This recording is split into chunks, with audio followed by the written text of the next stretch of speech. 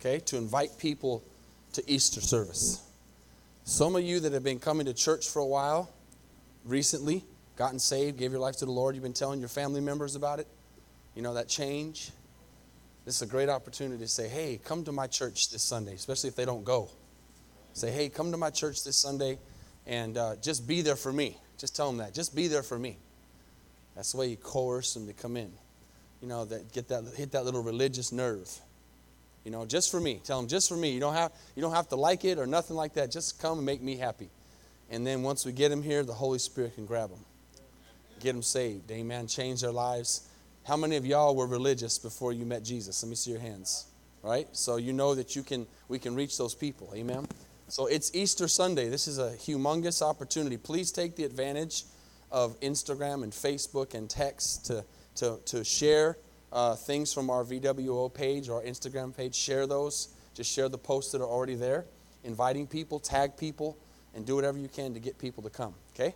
Because we're going to get people saved. Amen? How many believe that? We're going to have a good turnout Sunday morning. Amen? And this altar is going to be full of people giving their lives to Jesus. And then the following week, we're going to get them baptized in water. Amen. It's going to be awesome. So I want to talk tonight. I almost wish I could have told the Joker something to lighten the load. But I want to talk tonight about what Jesus was going through at this time 2,000 years ago. And as we lead into, Sunday is going to be a victorious, awesome celebration of the resurrection of Jesus. But at this time, 2,000 years ago, Jesus was not having too much fun. And I want to kind of go in a little bit to some details. I don't think I've ever done this before, and I always love when I do something I've never done. And I want to kind of get you to really think tonight about what Jesus went through. So it might be a little bit somber, but it's not going to be a whole lot of notes probably, but we are going to read some verses. But I really want you to think, because how many know when you hear the story, it's easy to just know, okay, Jesus went to the cross, he was flogged, he was crucified, he died. Those are the general details. But when you begin to think of what he actually went through, what it does is it causes you to realize how important it is to live for him. It really helps you understand that every drop of blood was shed for you. And if you're taking notes, you can write this down. Do you comprehend his love? Do you comprehend his love? And I'll end tonight in Ephesians 3 with a verse that talks about how we can comprehend his love. But I want to start off in the garden, because before Jesus ever went to the cross, his suffering started in the garden. So Luke chapter 22, if you're there, give me an amen. Verse 39. Coming out, he went to the Mount of Olives, as he was accustomed, and his disciples followed him. And when he came to the place, he said to them, "Pray that you may not enter into temptation." And he was withdrawn from them about a stone's throw. And he knelt down and prayed, saying, "Father, if it is your will, take this cup away from me. Nevertheless, not my will, but yours be done." Then an angel appeared to him from heaven, strengthening him. And being in agony, he prayed more earnestly. Then his sweat became like drops of blood. Great drops of blood, falling down to the ground. And when he arose from prayer, he had come to his disciples. He found them sleeping from sorrow. And he said to them, "Why do you sleep? Rise and pray, lest you enter into temptation." Father, for a few minutes, just help us to comprehend the sufferings that you went through 2,000 years ago for our salvation. This is not just a story. This is, Lord, flesh from God taking our place. You coming down from heaven and becoming man and suffering in ways that we could never fathom, so that today we could have salvation and ultimately eternal life. Lord, give us that comprehension tonight in our spirits to make us understand more what you did for us and to understand your love for us, and in turn to love you more than we love you now. And we ask these things in Jesus' name. Amen. You know, the Bible says we love God because he first loved us. That's why we love God, because he first loved us. We see the love that he had on the cross. I want to begin to break this down a little bit. I want you to think about something. How many have ever had a migraine? Let me see your hands. Lots of people. A headache so bad that you need to be in the dark, that you literally, I can speak for myself because I suffered with headaches a lot my entire life from being a child. I thank God now and give him all the glory that I don't anymore. I do get headaches from time to time, but I suffered greatly with headaches and migraines my whole life. I remember being very young and having my mom have to literally rub my head for a long time just to get it to where I could stand it. So if you've ever had a migraine where you have to turn the lights off, you feel like throwing up, you can't hear noises, it's just excruciating, and again, for myself, you feel like you would rather just cut your head off. Not trying to be gross, but that's what you feel like. You just wish you could just not have a head. It's that bad.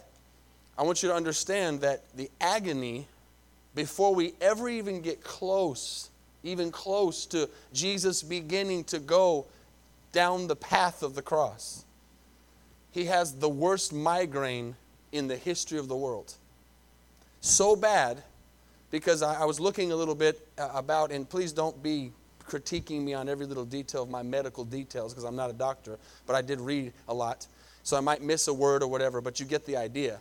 When you get a bad migraine, your veins and your arteries in your head are literally bigger and full of more blood, and it causes them to expand, and it causes them to dilate like your eyes do, and it causes pain, excruciating pain.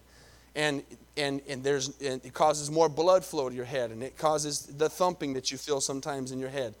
Well, he was so bad, and this is what's interesting. Let me read this to you. His headache was so bad from agony and from fear that he actually had, this is actually a term, hematidrosis, which is actually a rare blood sweat condition.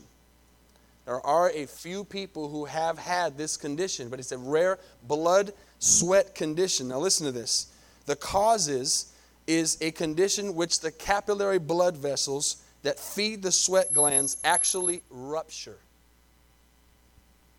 So Jesus was in such, we have to realize this was not a situation he was having because he was sick. He was in such turmoil in his spirit as a human being, thinking about where he was going and what he was going to have to go through, that his blood vessels expanded, and it says that what causes this, it causes them to exude blood. What causes this is severe mental anxiety that causes the nervous system to invoke the stress, fight, or flight reaction to such a degree that it causes hemorrhaging of the vessels in the sweat glands. So he was at such a place of anxiety that his blood vessels burst in his head and caused them to join with the sweat glands, and he actually sweat blood. So we can read something like that sometimes and go, wow, it was really bad. But do you ever stop and think, man, let me think about that last time I had a migraine. Could it have got so bad that I would actually sweat blood? That was the beginning. And think about this. He's praying, and as he's praying through this, as we go back to the scripture, it says that he's saying, Lord, this is so bad, and I've said this many times, it's so bad right now. Can we change this? I mean, think about that. He's getting to that place where, we've all had moments of anxiety. But there's no way for us to understand, and I'm only trying to help us a little bit tonight, to just in the slightest, smallest way get an understanding of what Jesus could possibly have been going through. But we've all had anxiety, and he was having it so bad that he actually wanted to change the plan. I've been saying that a lot in the last few weeks, especially in this "who do you say that I am" thing. I want you to understand that Jesus was not a robot, a God robot. He was God in a human body, and anywhere along the way he could have failed. In the aspect of sinning, which he never did, or beyond not sinning, he could have failed in the aspect of giving up or quitting, or like we talked about the last few weeks on the quenching the fiery darts, falling into the temptation of saying, I'll show you who I am. I'm show you that I'm God. At this moment, he literally is just about to quit. That's literally what we're seeing in these words. He's saying, Father, if we can do this a different way, let's do it. If we can change the plan, I'm in some deep trouble right now, and I don't know. It's like I got to pull out of this. I can't do it. I can't do it. If you've ever stopped doing something you were going to do because it was so scary or so bad, you pulled out. That's what he's doing. And all of a sudden, his spirit ministers to him. And here's the crazy thing. An angel actually came to strengthen him. An angel actually came to minister to him. But even after the angel, follow this, even after the angel ministered to him, he still sweat blood.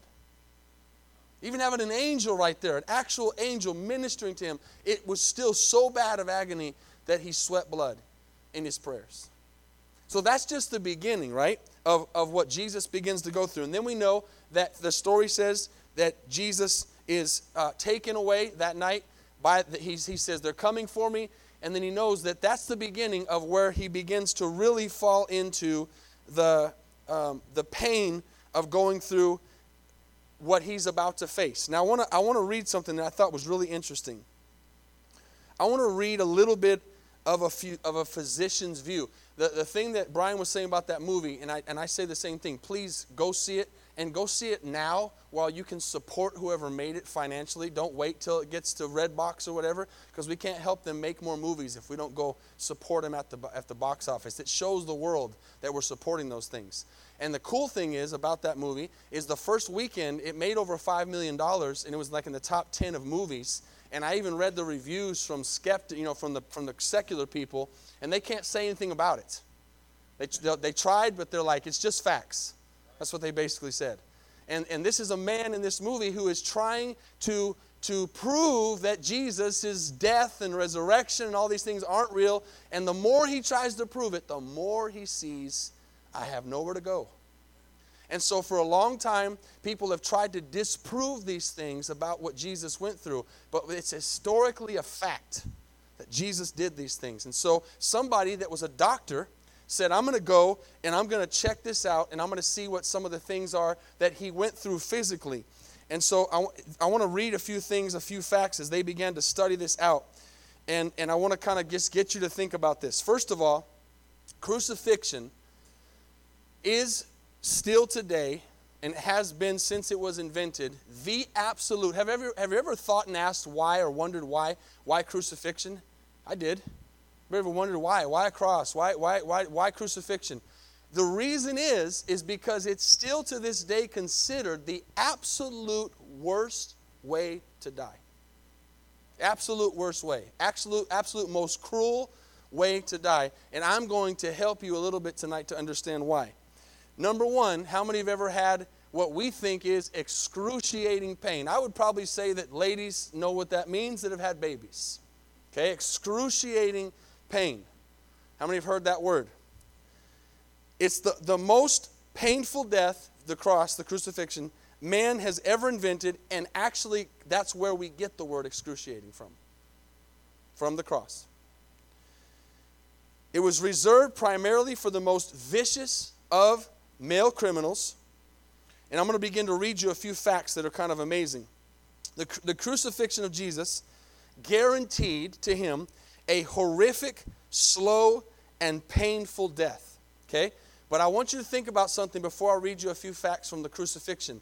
I want us to think about the fact that he's in the garden and sweats blood in such agony right there, and then he's turned over to the authorities, and the night that they take him in, they begin to beat him. Most people don't think about that. They were talking to him, and they were mad at him that he would not speak. So they hit him hard. And then they began to mock him and mess around with him and mock his divinity by placing something over his head. And then they began to hit him again. And trust me, these are Roman soldiers. So these are not guys who are just slapping him in the face. They are hauling back and socking him as hard as they can. He does not know where the punch is coming from. And they're asking him, if you're God, tell us where this is coming from. Tell us who's hitting you. We don't know how many times he was hit that night. We don't know if his jaw was broken.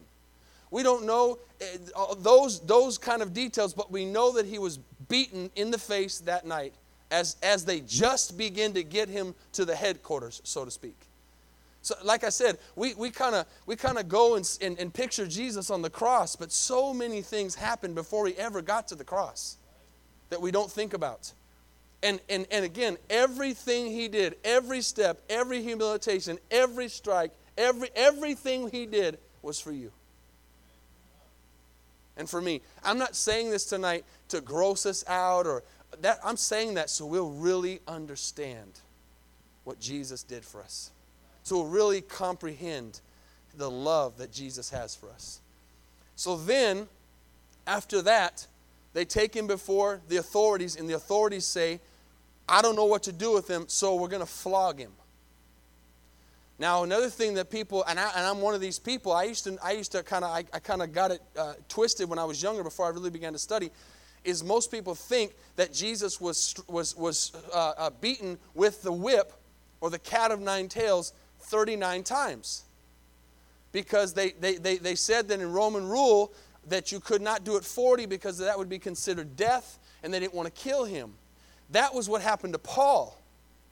Paul was whipped 39 times so he wouldn't die. They did everything in the law to do that to Paul, but Jesus had no limit. There was no 39 whips. We don't know how many times they did it, but we do know that they did it until that person was literally dead. Literally. Like as much dead, and it actually, his history will tell you, many times when they were flogging people, they did kill them. They just died there. And so when the authorities sent him to be flogged, the idea was that would be it. That he would get that happen to him, and that would be it. And I'm not going to go into that too much tonight, but I want you to have an understanding that when they beat him with that thing, and you can see it in the Passion of the Christ, when they did that to him, they literally pulled the entire flesh of his back off his body. And you can only imagine the blood that was going out of his body, the hemorrhaging that was going on inside of his body, and all of the pain that he's going through as they did not only just whip his back, but they whipped any part of his body that the thing hit. And again, the movie can do a much better job explaining that than me, but I can tell you that I've only seen The Passion once. And that's the only time I'm ever going to watch it because I cannot watch it again. And I can tell you that when it got to that part, I had to turn my head. And I'm thankful that the movie was made. I'm not downing it. I just can't watch it. I could not continue to watch it. And I watched just a little small interview today with Jim Caviezel, who was the actor, who I don't know where his faith was before he was Jesus in the movie, but he's saved now. He's really saved now. And he was saying that he if you'll go watch any of his interviews, sometimes the people that are interviewing him, they're kind of joking or they're kind of being nonchalant, and he doesn't joke at all. Like he's so serious about the fact that, and that's a whole other story, just the things he went through as an actor. Did you know he was struck by lightning while he was doing that movie? You know that doesn't happen very much, right? People don't get struck by lightning very much. He was actually hit by lightning. And he says that he actually got to a point, and I just want to kind of put this in perspective. I'm trying to explain what Jesus went through. He, as an actor, said he got to places in the movie where he did not think that he could continue the movie. That he got to places where he had to leave and go pray, and he wasn't even saved yet. He said, I had to pray in a way that, and it wasn't coming from, he goes, it wasn't coming from here. It was coming from here. Because I literally could not bear what I was doing physically, let alone spiritually, just acting out the movie. Think about that. And so he says that that people in the movie, when they're watching, they turn away. And he said a really awesome point. He said that's because people, when they're watching that, not only is it gruesome, but people are realizing that that's their sin. That's what it did to me when I watched it. Not only was it hard for me to watch physically, it was hard for me to think that I did that to him. That's where you really begin to grasp that this is not religion, it's relationship, is that we all, every one of us, see, they tried to say it was the Jews that killed him. They tried to say that it was this person that killed. No, we all, the Bible says, we all, through our sins, put Jesus through this. And he did it willingly, like we talked about Sunday morning, as the Passover lamb for us. And so he's beaten in that way that I can't even describe. And then you realize that that's the day before he ever even goes, because if you'll remember in the story of the Bible, he is now beaten and that night that he's interrogated. He's then flogged to death, literally, where he's barely alive. It's not like they treated him at some hospital that night. Then they take him. This is what's crazy. I was reading this too. They go and they take a robe. Remember the part where they mocked him also, and they put a robe on him as the king? Well, he's full of blood when they do that. And if you think about the material back then, they put this stuff on him, all these robes on him. Then that's when they grabbed the crown of thorns and jammed it into his head. And they're mocking him, and they're doing all these things and spitting on him, pulling out his beard, doing all these things. And then at the end of all of that, before they send him on, they rip the clothes back off of his body that he has had on from being flogged. Which, if you've ever had a scar or a tissue on anything that's bled, it just pulls it all back off again. And we think of maybe an area in our hand or our leg, or this is his entire back. And then, the next day, they bring him out again, still with all those wounds, and place him in front of all the people. And it's okay that you're crying. That's good. I already cried. There's nothing wrong with that. Because there's nothing wrong with getting in the place and really understanding what Jesus did. That's my prayer. That next time we pray with a different fervency. We pray with a different appreciation of what Jesus did for us. A different love. So then they bring him out in front of all the people, church, and they stand him there, and Pontius Pilate is hoping that the fact that they flogged him was all they needed to do. And then the crowd, as he's standing there like that, what do they begin to do? Crucify him. Crucify him. This is not enough. They're literally, and you know, sometimes we think today, how can people be so full of hate? Well, you talk about hate. You talk about hatred. You're talking about a man who's absolutely done nothing, and he's standing in front of a group of people, literally unrecognizable, and they began to chant through the demonic spirits of darkness, "Crucify him. Crucify him." But at the same time, church, not only was it through the demonic, it was also through the prophetic, because God was allowing Jesus to be the lamb that's a Passover lamb for us. Remember, as we read Sunday morning, that he became that lamb that went to the slaughter and was silent and did not open his mouth. As he's standing there in front of these people, bleeding to death, hemorrhaging inside, dying already, he stands there and does not open his mouth as they say, "Crucify him," and Pontius Pilate sends him off to be crucified. So all that is probably enough.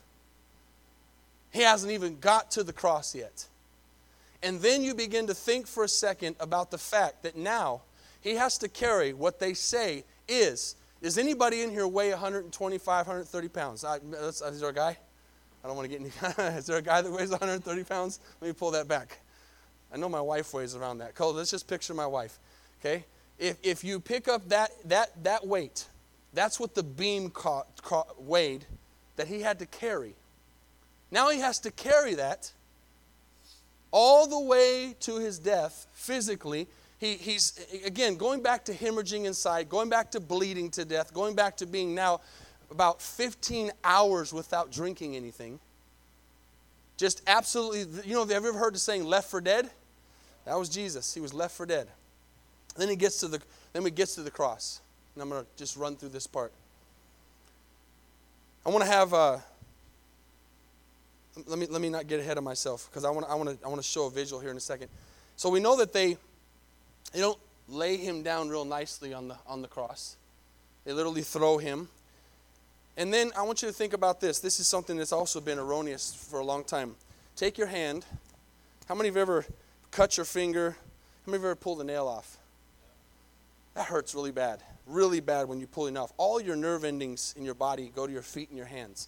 It's not a coincidence that they used in crucifixion the nailing of the hands and the feet, which is where all the nerve endings in your body end, which is where you'd feel the pain the most. And so they lay him down, and they, most people have a picture of Jesus' hand being crucified or nailed through his hand. It's not possible for that to happen, because part of crucifixion was the fact that they would be held up by the nails so that they would have to catch their breath, which I'll get to in a second. So if you think about it, and let me give you a scripture that's really amazing. The Bible says that none of his bones were broken.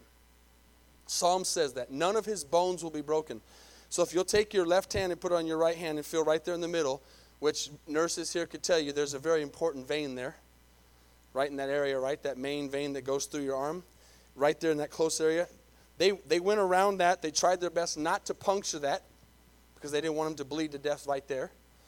And so they felt the point in the middle there that has no bone, and that's where they put the nail, between the wrists, so that the wrists would be held up by the nails, so that his body would be held up by the nails. If it had gone through the hand, his hand would have just torn. So in both wrists are nails. Then they put his legs at a 45-degree angle. I want Frank to come up here. I did this with him real quick. I just want you to think about this for a second. Put your hands up like I showed you. Put your feet together and do that. And just hold it there for a second. I'm going to literally try to get him to hold that for a few seconds at least.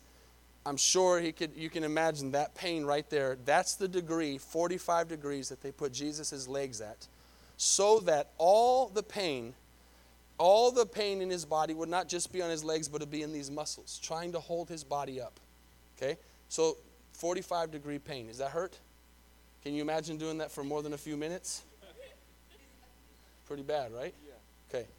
So picture that, and then picture the nails, and then once he gets up there, the worst part begins. The crucifixion, after the 45-degree nails, it says, weight with the muscles of his thighs would be on the 45 degrees, which is not a position able to maintain for more than a few minutes without severe cramps in the muscles. For a few minutes. We know that Jesus was on the cross for 9 hours. And it says for a few minutes in that position, someone would not be able to be in that position without major cramps. All of the weight of Jesus was on his feet. Then you picture, I didn't really mention the feet. You picture left foot going over the right and a 9-inch nail going through both of his feet. Same position, in the middle of his foot, in the middle of the bone, same as the wrist, where there's no breaking of the bone, but it goes through to hold it up. So now he is literally being held up, and after everything else I just told you, he's hanging on a cross by his hands and feet, trying to keep his breath. Okay, trying to breathe. And that's kind of where, now I want to ask you a question again. How many have ever had the scare of not being able to get your breath? Horrible, horrible. I mean, even if it's for the smallest amount of time, whether it was in water, whether you had asthma, whatever, where you got the wind knocked out of you. I've had the wind knocked out of me in sports where I could not catch my breath. It is a scary, scary feeling where you cannot grab it. Picture that now for 9 hours. On top of everything else I just told you. Within a few minutes of being placed on the cross, Jesus' shoulders are dislocated. Both of them.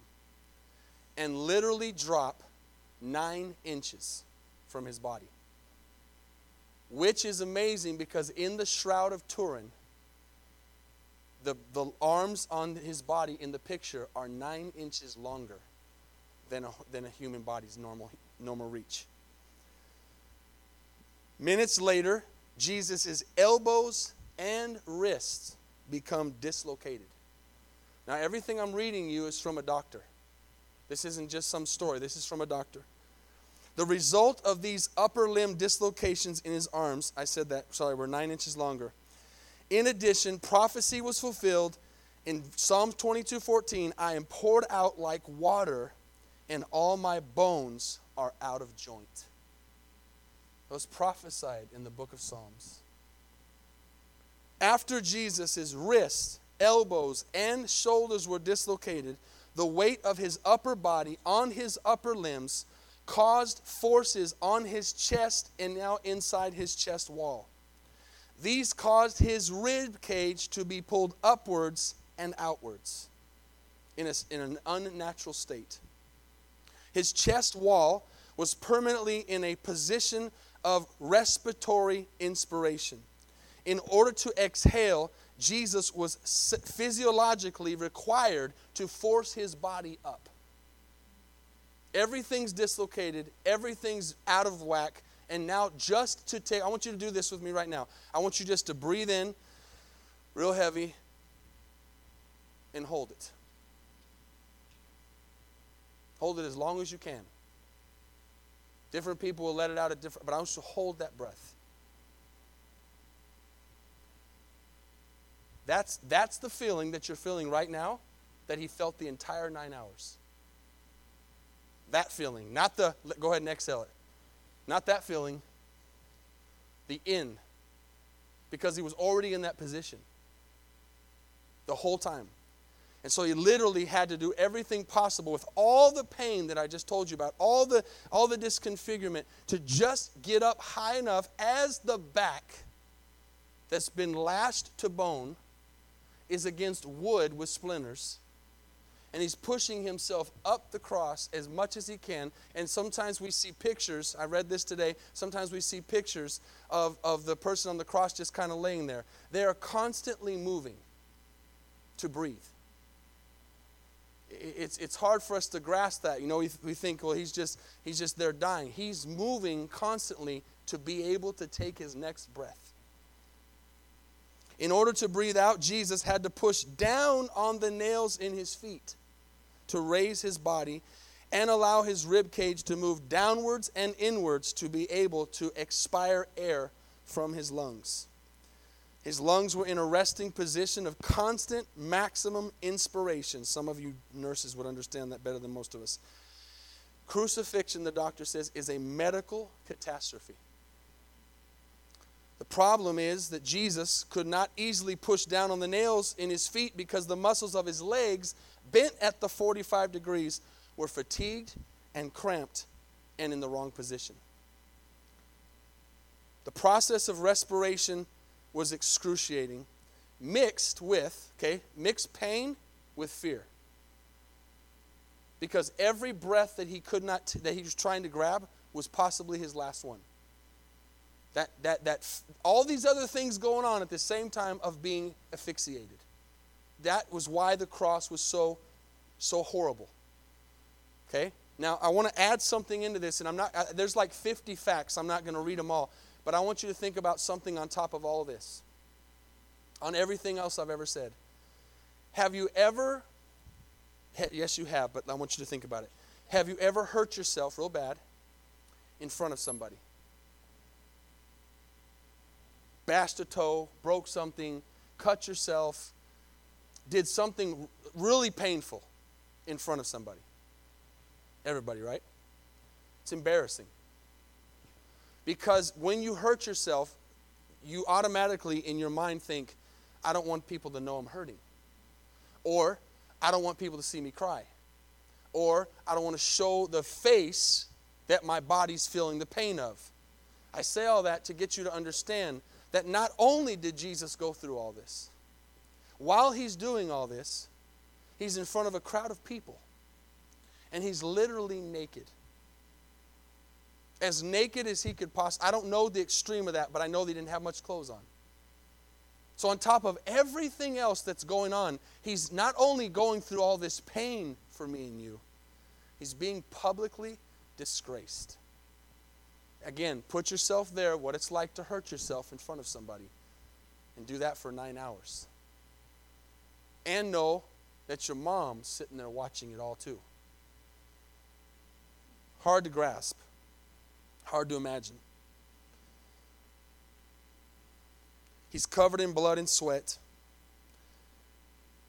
The pain from his 2 shattered median nerves in his wrists that have exploded by now are hurting with every movement.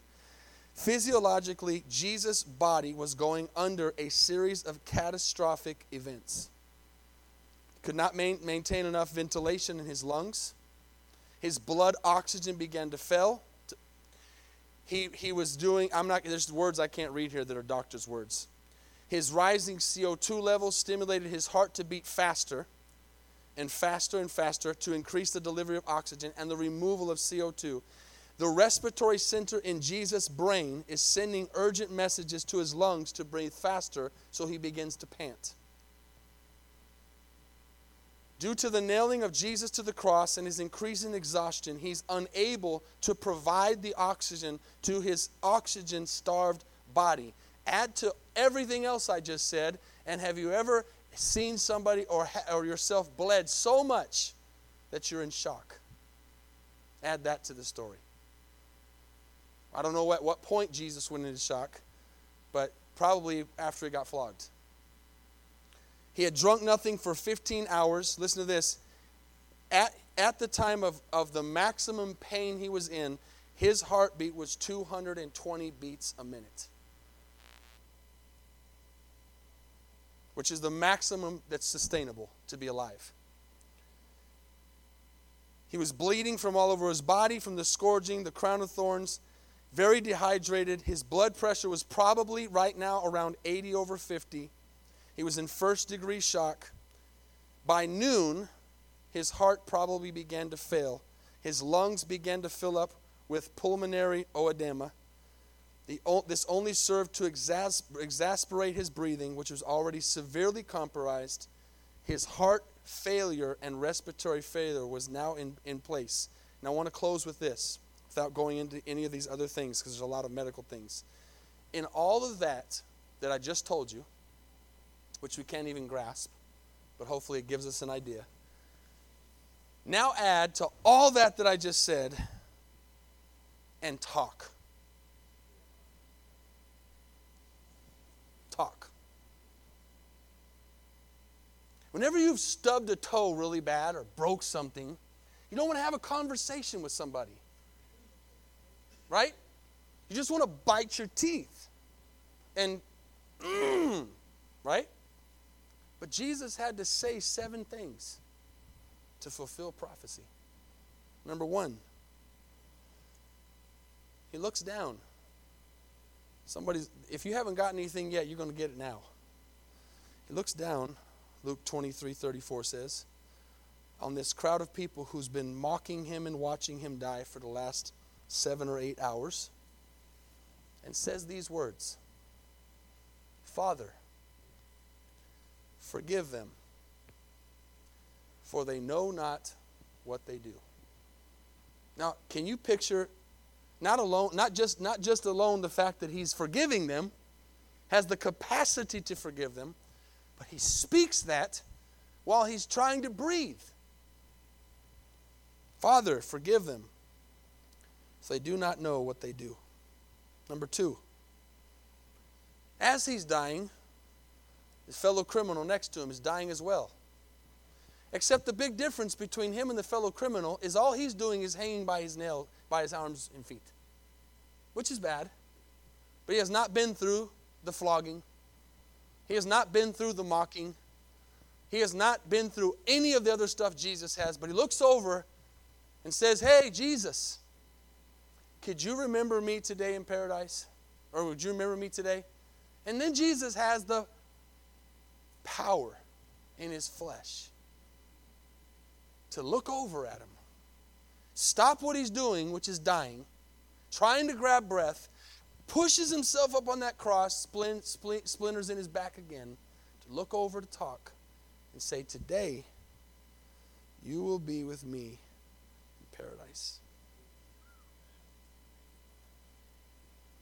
That's only 2 out of 7. It's not enough that he died. He had to preach. Then he looks down, once again shows his humanity. Looks over at his mom and says, "Woman, this is your son." And then he says to his disciple, "This is your mother." Has the compassion to worry about mom as he's dying. That's in John 19:26. Number 4. How many know that's enough already? That's enough. Yet it hasn't gotten to the worst place yet. I know that sounds impossible, but it hasn't got to the worst place yet. Because now, up until this point, all the way back to the garden, he's had Daddy holding his hand, so to speak. He's had his Father, he's had him, God the Father, ministering to him and standing with him and helping him. But at this moment, the Bible calls the 6th hour, God himself turns his head. Think about the moment in your life, the worst moment. You just think for a second, don't stay there too long. The worst moment you've ever had in your life, the worst moment of loneliness, the worst moment of darkness, the worst moment of pain, not physical, spiritual, mental. Or now that you've been saved, a moment where you felt lonely and did not feel that Jesus was there, you didn't feel the presence of God. Now, all of a sudden, besides everything else, we can't even really, words don't really do it. Now, he does not feel the presence of his own Father. And says, Matthew 27:46, my God, why have you forsaken me? Can you think about the pain there? Not only physically, but now literally, he literally in his mind and his spirit believes God has left him and almost tricked him. Go back to the days we've been talking about in this series on Wednesday nights when Satan came to tempt him. Don't you think for a second he's thinking, I should have took it. Come on, somebody. I should have took it. I should have listened to the devil because he had a way out. And now even God has left me. There's no way to grasp it. There's no way to mentally understand that feeling at that moment. That he cries out, God, why have you forsaken me? That's only his 4th word. He's now so dehydrated, so bad, in such bad shape. Hasn't drank for literally 15 hours. He says the words from 19:28 of John, I thirst. That probably is somehow a way for us to grasp. Everybody knows what that feeling is like, to be so thirsty. That you would, people, I'm not trying to be gross, people get out there and they're dying, they would drink anything. Anything. He says, I thirst. And then what they offer him is garbage, and he doesn't even drink it. They offer him vinegar. How many know vinegar does not quench your thirst? Number 6. He says the most powerful words. John 19:29 and 30. As they put this hyssop and vinegar up to his mouth, he says the 3 most powerful words ever spoken. It is finished. It is finished. Those are the words the devil did not want to hear. In church, when he said those 3 words, he destroyed the devil. He got to the point where he was able to say, now I've done everything I'm supposed to do. And you have to realize that through all this time, he's hanging on for dear life, as we say. Not just to hang on for dear life. He has to finish all these things he had to do. Like forgive everybody. And go through the moment of humanity and make sure his mother was taken care of. And then say, it is finished. Now he's thinking, in spite of everything else, because we can't even fathom what it would be like to be dying like that, because none of us have ever died. Can't even fathom what that would be like. But now we're thinking, not only can I not die, I can't die yet, because I got to finish something. And he says, it is finished. And then the last one, he says, word number 7, in Luke 23:46. Father, into your hands I commit my spirit. And he drops his head and dies. So as the musicians come tonight, I hope, as you bow your heads, I hope tonight that this just helped us all a little bit. Just to stop for a few minutes on this week of passion, this week of the resurrection. We know how the story ends, but we need to stop sometimes and think about what it was like to get to that place where Jesus not only came out of the tomb, but he had to die. Without the death, we know tonight that Easter has no power if he does not go to the cross. Now, it works both ways. The cross has no power if he doesn't rise from the dead. But he has to go. He has to finish. And so I can't make you grasp this, but I hope. If somebody can listen to a message like this, not because of how I preached, but listen to those details and not be pricked in your spirit, you are in trouble. I hope that you grab that and you say, God, I am so unworthy of that. I am so not able to comprehend what you did for me on that cross. And I want to read to you, as your heads are bowed and eyes are closed, one more verse.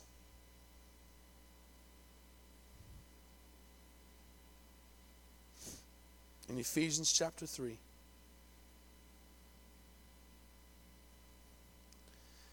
The Word of God says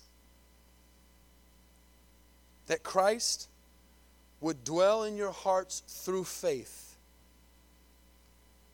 That Christ would dwell in your hearts through faith, that you, being rooted and grounded in love, listen to this, may be able to comprehend with all the saints what is the width and length and depth and height, to know the love of Christ which passes knowledge, and that you may be filled with all the fullness of God.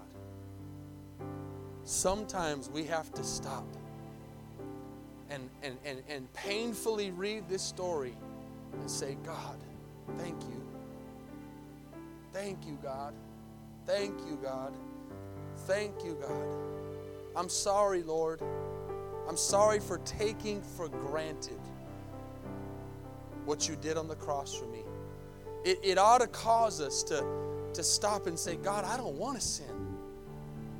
God, I don't want to do anything that would put that shame back on you again. I don't want to do anything on purpose. Yes, I know I'm a sinner. Yes, I know I make mistakes. Yes, I get angry. Yes, I fail. But God, I don't want to do anything on purpose, knowingly, habitually, that mocks the work that you did on the cross for me. Thank you, Father. Thank you, Lord. Yes, it's a sobering moment. Yes, it's okay to be quiet at this moment. It's okay, because we're comprehending the love. We're comprehending how amazing His grace is. Who would do that? Who would do that for me? Who would do that for somebody that doesn't deserve it? And as your heads are bowed and eyes are closed, I want you to think of one more thing. As He did all of that, everything I just went over, as he did all of that, church, I want you to think of one more thing. He knew that a whole lot of people were going to reject what he was doing.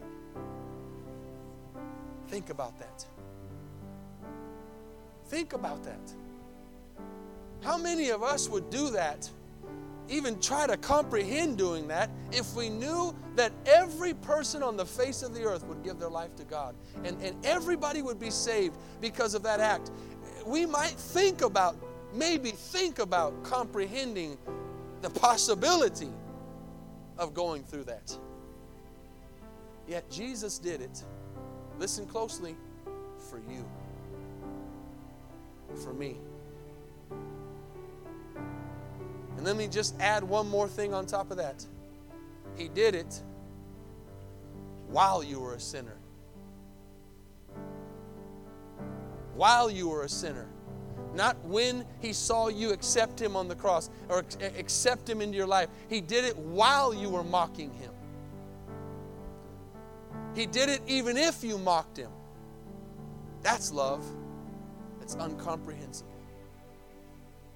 That's the love that needs to drive us, church, to do his will, to preach his gospel, to tell others that there's hope, and to somehow in the slightest way we can be like Jesus, because we are his hands and feet. How many of this tonight, as you think about all that, I hope you don't have to raise your hand or nothing, but I hope you're just a little more in love with Jesus tonight. I know I am. I'm just a little more thankful, a whole lot more thankful that he went through all that for me. How many tonight could say, Pastor, I've never put my faith in what Jesus did on that cross. But tonight I want to do it. Tonight I want to give my life to Jesus. Tonight I want to surrender. I want to thank you, God, for doing that for me. And I want to put my faith in you so that I can be like that thief on the cross and be with you today in paradise. How many would say, I've never said that prayer? Pray for me tonight. Just lift your hand and put it right back down. That's me. If you're listening online, you can say the prayer tonight. You can say the prayer right now. You can give your life to Jesus right now, wherever you're at. Tonight, if you're here and there's some things you need to deal with, maybe some anger issues, maybe some unforgiveness, maybe some bitterness, maybe some pain you're dealing with, whatever it is, remember Jesus bore all those things on the cross for us. And we need to put it on his shoulders. He can handle it. Lord, I lay these things at your feet tonight. Lord, forgive me for being unforgiving. Help me to be like you. Those are things we got to work on, church. Those are things we're doing constantly. As we stand tonight, maybe you're here and you've got a migraine. Maybe you've got some pain in your body. Maybe you need a healing touch. Remember that the Bible says that he bore those stripes on his back for our sickness. If you're dealing with some kind of addiction, if you're bound by something, maybe it's something nobody knows about, but you know you're bound by something that's not godly, and it has you don't have to tell nobody but Jesus. Say, Jesus, I believe tonight that you died on the cross for that, and I'm sorry that I'm doing this, and I'm sorry that I haven't given it to you, and I give it to you tonight. Whatever you need tonight, just remember the love that Jesus has for you tonight. Amen. Let's take some time tonight just to thank him. Take some time just to pray. Take some time just to comprehend how amazing his love is tonight. You never change. You are the God you say you are.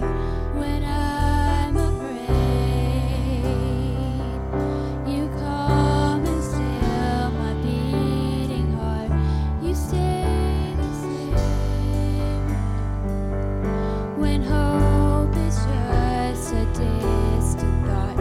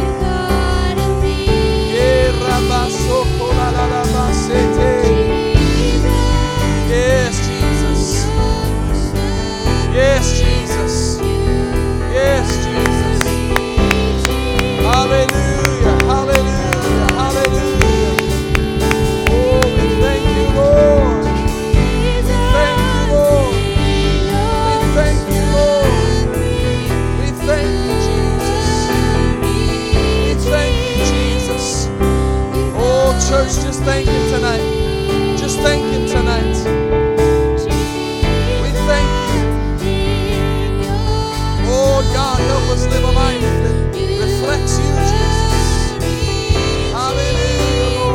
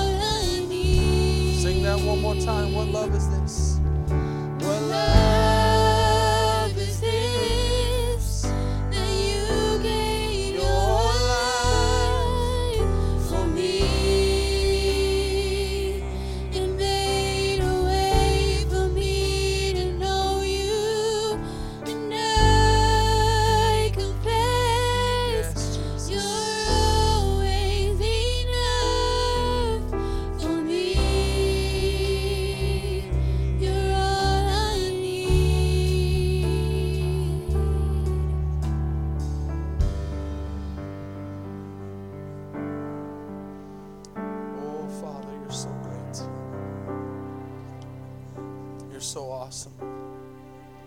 You're so wonderful, Jesus. We thank You. We thank You, Father. We thank You tonight from the bottom of our hearts for Your word and Your love and Your power. We thank You tonight for Your salvation.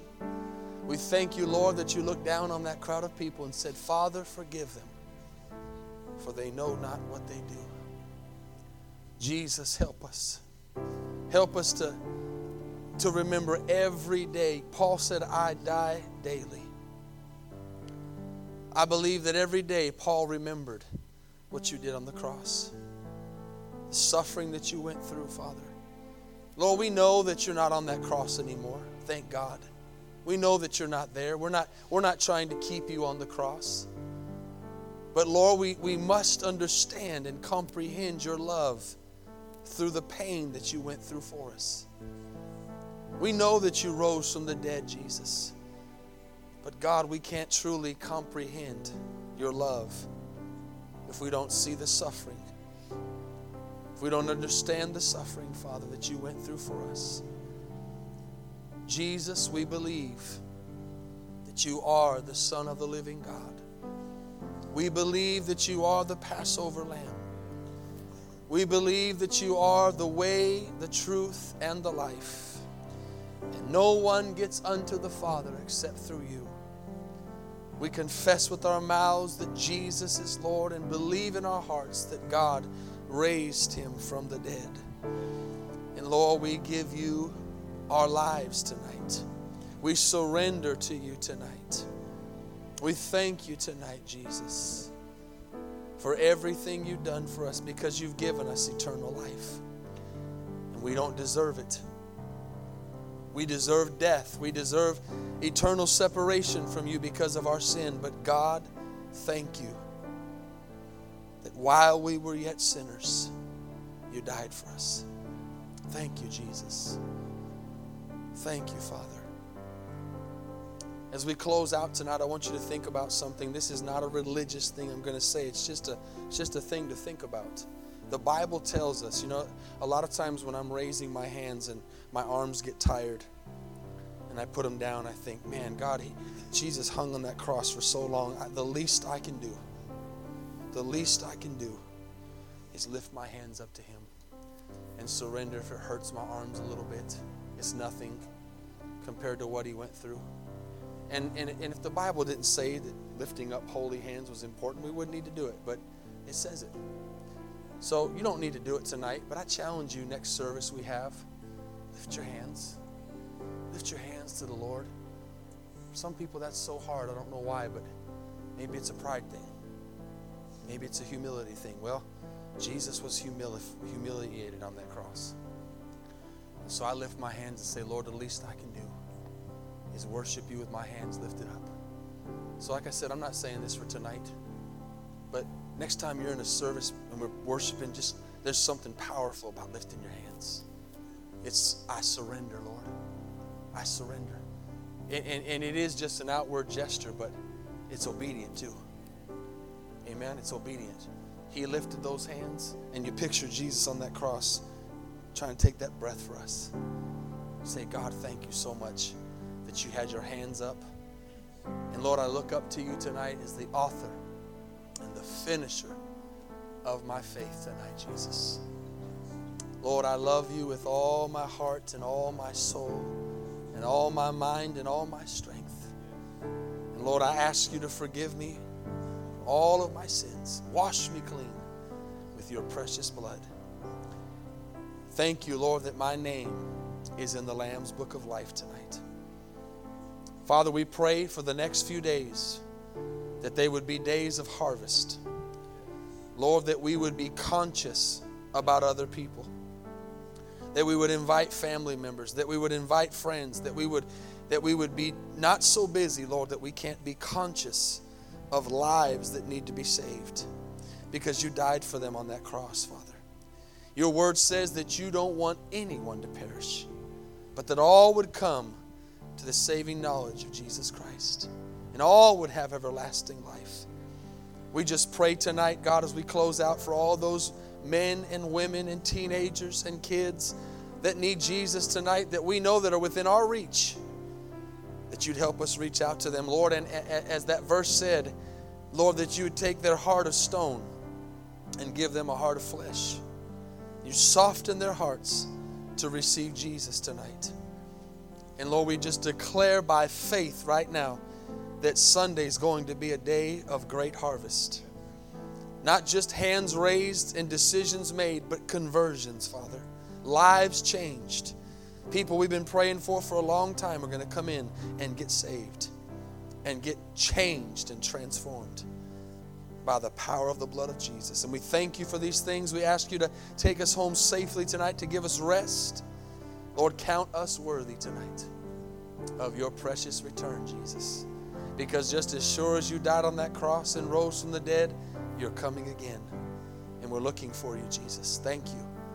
In Jesus' name we pray. Amen. How many got a good Wednesday night praise for the Lord tonight? Hallelujah. Thank you, Jesus. Thank you, Jesus. Thank you, Jesus. Thank you, Jesus. Hallelujah. Hallelujah. Hallelujah. Thank you, Lord. Thank you, Jesus.